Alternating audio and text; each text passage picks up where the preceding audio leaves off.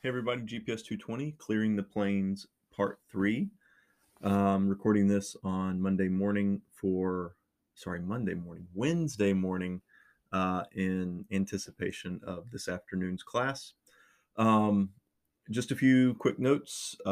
Exams will be graded by the end of the week. There will be a quiz next Friday, so plan on that. And yeah, I think that's all I've got right now in terms of administrative things. All right, where have we been? Where are we going? So essentially, this book moves chronologically, starting with kind of indigenous people, the first contact with Europeans, this kind of a meeting of the old world and the new world, as the book describes it.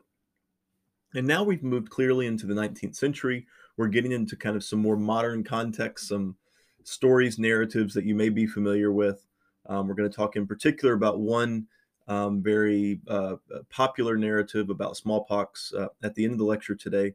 But essentially, what we're trying to do is bring all kinds of disparate pieces together to try to begin um, to tell a clear story about sort of what went on. And so we know sort of where that story has been thus far. The problem, I think, kind of three major problems that we've identified: the problem of disease, the problem of resource depletion, and the problem of kind of climatic natural events happening. Okay, so in the last chapter, we talked about this volcanic eruption that created this spread of ash that blocked out the sunlight. We've talked about, of course, the scourge of smallpox and of tuberculosis. We've also talked about sexually transmitted diseases and some new diseases that would come to the forefront. And then also resource depletion, beavers, um, bison, these animals, and these natural elements that have been overhunted because of trade have had a lasting impact on indigenous people. And so today what we're going to do is we're going to continue into kind of understanding all of these things sort of happening, disease, resource depletion, climate, those things aren't going to leave us. But on top of this, we have some other pieces that we need to acknowledge. And so today we're going to talk about the kind of consolidation, I guess we might call it, of Europe, not of Europe, of Europeans in modern day Canada and all that means. So let's get started. So we talked about the HBC, the Hudson Bay Colony, in the last lecture, and at this point, the Hudson Bay Colony has now become the dominant kind of trading center of Canada. Prior, there was some battle between the French and the English, but the English have gone on to dominate. What begins to happen is that they begin to streamline many trading posts. They close posts, they merge posts, and so what they do is they create this monopoly on trade throughout the region, especially as we extend from east to west. Not only this, but we begin to see population growth, further depletion of resources, and more disease. This chapter talks about scarlet fever, for example. So we're seeing diseases that we haven't even discussed yet in the text, on top of course, the predominant disease of smallpox. As the text says, the depletion of large game, along with mortality from epidemic disease and military conflict, contributed to territorial abandonment. So, as Europeans push from east to west, this forces indigenous people into difficult scenarios. They can either fight, and some do, but with fighting comes significant loss, or they can move. And so we have indigenous populations that go further north, further south, or further west. The continued push from east to west by Europeans will have a massive impact on indigenous populations, uh, whether it's between warring with Europeans themselves, what become modern day Canadians, or with indigenous disputes, we might call them, with competing tribes. And so today's lesson kind of ties some loose ends together to try to create this, I think, what is one narrative story to try to understand and make sense of what's going on in Canada and the March West. Okay, good news, perhaps. The arrival of a vaccine. Vaccines come to the New World at the beginning of the 19th century, and they slowly work their way from east to west. So the discovery of vaccines occur in England in the late 1700s. They begin to mass produce these vaccines, particularly related to smallpox, in the early 1900s, and then they come to the Americas, like I said, early 19th century. So slowly but surely, as the production of these vaccines are ramped up, these vaccines will be used not only by Europeans, but also by Native Americans, by indigenous people. And so, as this works its way from east to west, in time, the smallpox vaccine can very much act as a game changer for the region. All right. The problem is that there's very uneven distribution of the vaccine. So, for example, the Sioux and the Plains Cree get the vaccine earlier than the Assiniboine and the Niitsitapi. All right. And so here we have basically indigenous almost conflict over who has access to the vaccine and who does not, and who chooses to take the vaccine and who does not. You got to remember that from the perspective of the indigenous population, this vaccine, this European innovation, as it were, carries with it a bit of nervousness and anxiety surrounding it. So, what is this vaccine? What it can be used for? What are they doing to us, sticking us with needles and so on? So there is some concern about the vaccine and the safety and what exactly it is. Let's look at page 69 and 85. We're going to jump around from both chapters, but look at how vaccine distribution has an impact. We're going to start first on page 69.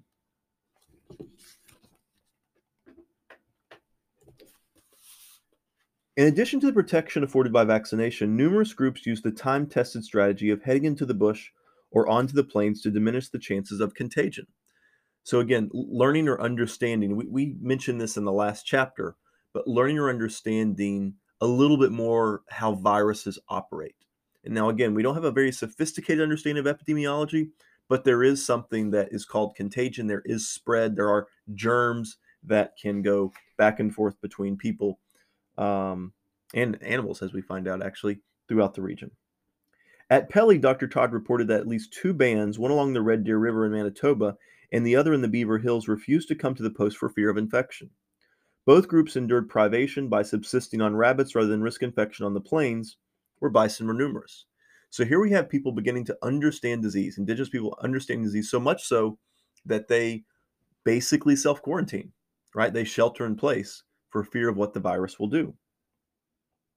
Vaccinations performed by Dr. Todd, other HBC servants, and even First Nations people instructed in the procedure were the most significant example of the HBC's medical assistance to Indigenous groups in the monopoly period. Todd sent one group of producers to the Strong Woods with a lancet and medicine to counter any infection that they might find there, and he quote took many pains in instructing them how to use it in vaccinating others. So here we have an example of the New World meeting Old World, modern vaccinations meeting indigenous people. And so this is a really effective means for, of course, stopping the spread, this arrival of vaccination. Now, there will be other issues, as we'll see, with contact, and I think we'll actually see one of those in just a second. All right, let's turn now to page 85. So like I said, we're going to skip around. This is from a memoir from Isaac Cowie in the fall of 1869. This is the very top of page 85. And this is how he described the vaccination process. Secured on bits of window glass, enough vaccine to protect everyone requiring it in the fort, from whom the supply was increased sufficiently to vaccinate all the people about the lakes and the Indians visiting them that fall. Those who had been vaccinated at the fort took it out to the plains and spread it so thoroughly there among the Qu'Appelle and Touchwood Hills Indians that not a single case of smallpox was ever heard among them. So again, here we have the success of a vaccination program, we might call it, among indigenous people.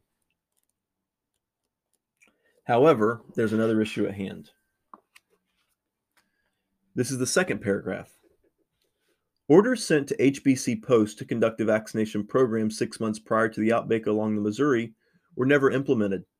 When the crisis was over, the company conducted a territory-wide vaccination program, the first large-scale public health campaign undertaken in the Northwest. Vaccine was distributed as far northwest as the McKenzie River. A sad irony, however, is that as the HBC sought to end the most virulent disease of the time with some success, its employees infected communities with influenza and other diseases, which kept mortality rates high. All right. Right now, we're talking with regards to COVID about a second wave that could occur at the same time that other diseases are always circulating, in particular, influenza. And so the sad irony of these vaccination programs is in attempts to cure one disease, so to speak, other problems are created in response. Let's stop here, take a break, and when we return, more from Clearing the Plains.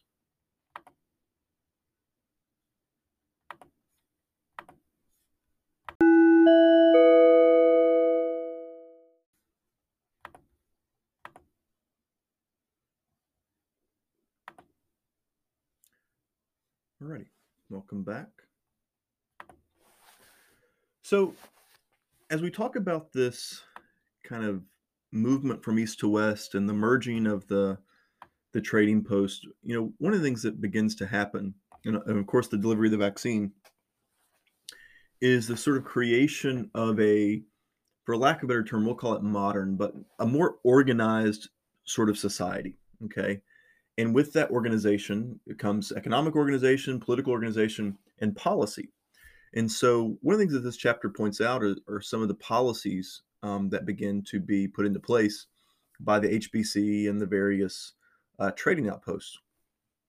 So, for example, and we've talked about alcohol in previous chapters, but limits and restrictions are placed on alcohol in terms of its purchase, its use in trade, because alcohol begins to be recognized to carry with it serious social problems. Now, everyone knows what can happen with alcohol. That it doesn't take a genius to figure that out. Um, but the issue here is thinking about alcohol through the lens of kind of policy. So you don't want a labor force to be addicted to alcohol. You don't want uh, there to be a relationship between crime and alcohol. So what begins to happen is, whereas in the previous chapters we saw alcohol being used to really incentivize a sort of destructive behavior in terms of the Europeans in relationship to the indigenous, now there is a look um, at how alcohol is causing different kinds of harms, right? So instead of it essentially incentivizing bad behavior, now it is creating bad behavior, and therefore there must be restrictions. I point this out mainly to emphasize this kind of organizational thing that begins to happen. The founding of modern Canada occurs right around the time that we're looking at some of these things today, kind of the mid 1800s. So Canada, in terms of its organization, is a much younger country than the United States, but it's in this moment that we start to see the fundamentals, the foundation of the Canadian project sort of solidify. And so policy is one of the ways that you would do that. They begin to think about game conservation. They begin to think about exhausting resources and how that's a big problem. Okay, so conserving the beaver, conserving the bison, conserving the land and the waterways, right? These things begin to be very, very prominent parts of the discussion.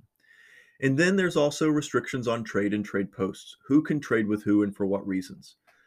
Trade restrictions are always a big part of any government's policy because, well, you don't want to feel as though that uh, you're being cheated somehow, or that someone is making money while you're the loser and all this. Now, it gets back to principles of free trade as well. But the restrictions on the trade and the trade outposts also are a look at kind of a modern political system being set up. Who can you and can't you trade with? And it's an age-old question that is answered by every government that has to think about trade and trade relationships. What are some other issues at hand? Changing demographics. We have more native-born Canadians, quote unquote.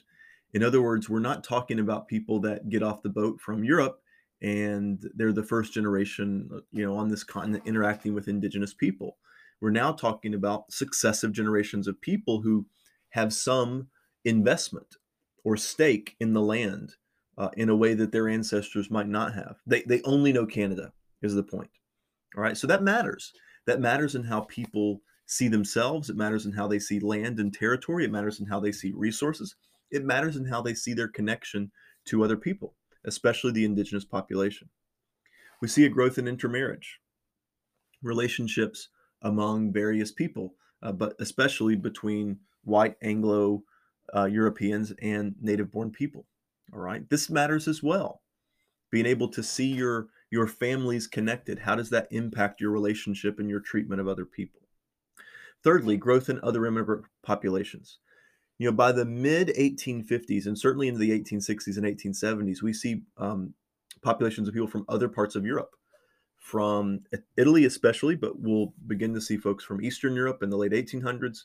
We know that people from China are already by the 1830s, 1840s in the North American continent. And so this will also have an impact in competition for resources, interactions between various groups of people. Such changes, and this is to summarize everything, such changes, however, continue to squeeze indigenous populations. What's going to be left for an indigenous person? What land, what resource, what waterway, what job? What will be left when all is said and done as this organizational the project of building Canada is taking place, as more and more people come into the territory, as successive generations of people live and stay in that region? It grows the population, it depletes the resources, and the land is not what it once was. Other variables that we need to consider in this chapter: the gold rush. The gold rush has a tremendous impact on settlements, on movement. The gold rush, people from all over the country, and when I say the country, I'm talking about the United States here, but also from Canada, all over the place are coming to search out gold. And this has a major impact, again, on the land, on relationships between indigenous people and Europeans and so on. Significance of religious communities in disease. So this is the first chapter that begins to talk about the role of religion in what are called missions.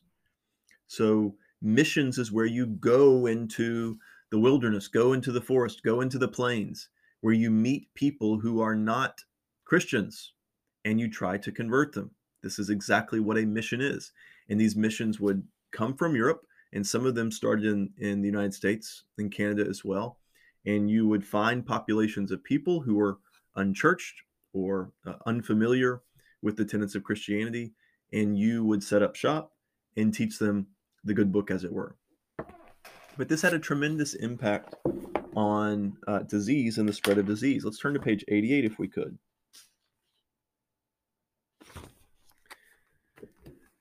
Catholics dealt with the suffering by bringing their communities together. Metis communities which had developed around the Catholic missions in Alberta suffered extremely high mortality rates in the summer of 1870. Very few cases were reported inside Fort Edmonton because of quick and effective measures taken by HBC authorities. Outside the Palisades, the outcome could not have been more different. At St. Albert, a Metis community only 8 miles from Edmonton, 2/3 of a total population of 900 were infected. Of those, 320 died. McDougall, whose mission at Victoria suffered over 50 deaths and whose survivors were ordered to disperse, vehemently denounced the role of Catholics during the epidemic. Now, the previous page describes basically the difference between Protestant missions and Catholic missions. And Protestant missions had apparently recognized the need for some type of quarantine. Catholics, however, wanted to hold services, and this had tremendous ramifications. And so as missions come to the plains, this brings new disease. And of course, the gathering of worship, of singing, of holding hands, of being united and coming together certainly has impacts on the spread of disease.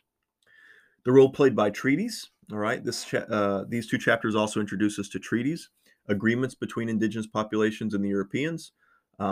Oftentimes, as we're well aware, these treaties were broken.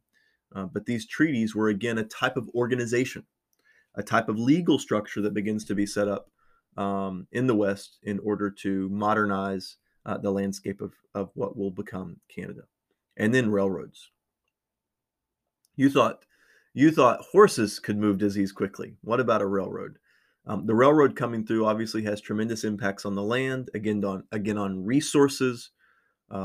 We know the history. Well, at least if you don't know the history, you should look up history. The history of the railroads is a total game changer for the Americas. All right. And the connecting of east to west by railroad has just tremendous implications for politics, for economics, for culture, for the spread of religion, but for the spread of disease as well. All right. Big topic at hand to close our lecture today. I'm not sure how many of you have heard this before, um, but there has been a long-standing contention that Europeans intentionally infected indigenous populations with smallpox. It's been a long-held kind of theory and belief. I've heard all about it growing up. Um, and one of the things this book tries to do, I think it tries to do a lot of things, but it tries to dispel the notion that all aspects of European indigenous relationships involved intentional things. In fact, as he points out, our traditional understanding of Europeans getting off the boat and infecting people with disease is not really how it happened. It was a 150-year process that took a lot of time, and the diseases that began to circulate were not the same diseases necessarily that came over on a boat 150 years before. So, what about this question of the smallpox blanket? All right, let's turn to page 81 because this is a really important um, topic. And I want to briefly discuss why this matters so much. All right. The first report, we're on page 81. The first report of smallpox among the Niitsitapi was in the spring of 1869. Distrust between them and the newcomers was so high that they blamed the epidemic on, quote, the evil genius of an American trader who swore revenge for the loss of his horse to a raiding party. He allegedly purchased several bales of infected blankets in St. Louis and placed them on the banks of the Missouri River, where innocent Indians filched them. They took them. Indians always denounced the reappearance of disease as a deliberate act of wicked white men. All right. So this is where one of the stories of the smallpox blankets come from. In other words, the smallpox epidemic was an intentional um, epidemic. It was intended to sow chaos and death on indigenous populations. William Butler, who investigated the effects of the epidemic in Canada, accepted the belief that the disease had been spread by Missouri traders with a view to the accumulation of robes. Belief that the disease was spread purposefully was common during the early settlement period. One suspect was John H. Evans, the notorious American whiskey trader and right-hand man to the infamous Thomas Hardwick. Both were members of the so-called Spitzy Cavalry, wolfers responsible not only for the Cypress Hills Massacre of 1873, but also for the lesser-known Sweetgrass Hills Massacre of 1872. Now, hang on, we're getting there. Even recent works on the whiskey trade attribute at least partial blame for the epidemic to the actions of a vengeful trader. Again, someone trying to do something intentionally to harm the indigenous population. Margaret Kennedy concluded that, quote, one band of Blackfeet were thought to have contracted the pox from a man who set out to revenge himself for some grievance the former had caused on him. Infected with smallpox himself, he collected all the scabs from his body, rubbed his shirt in them, and left the shirt on a trail used by the Piikani on the Highwood Creek. Hugh Dempsey has shown that the legend of the smallpox blanket is apocryphal. In fact, pure fiction, while acknowledging that the story of the intentional spread of disease as a tool of genocide, quote, has gained a life of its own and will continue to be told and retold as historical fact. So this is a book that's pretty densely written. Everything in the book is cited somewhere. There's some evidence for the claims, at least most of the claims as we see them. There isn't a lot of evidence for the smallpox blanket theory. As it is stated here, it is a story that is apocryphal. Now, what does it mean to be an apocryphal story?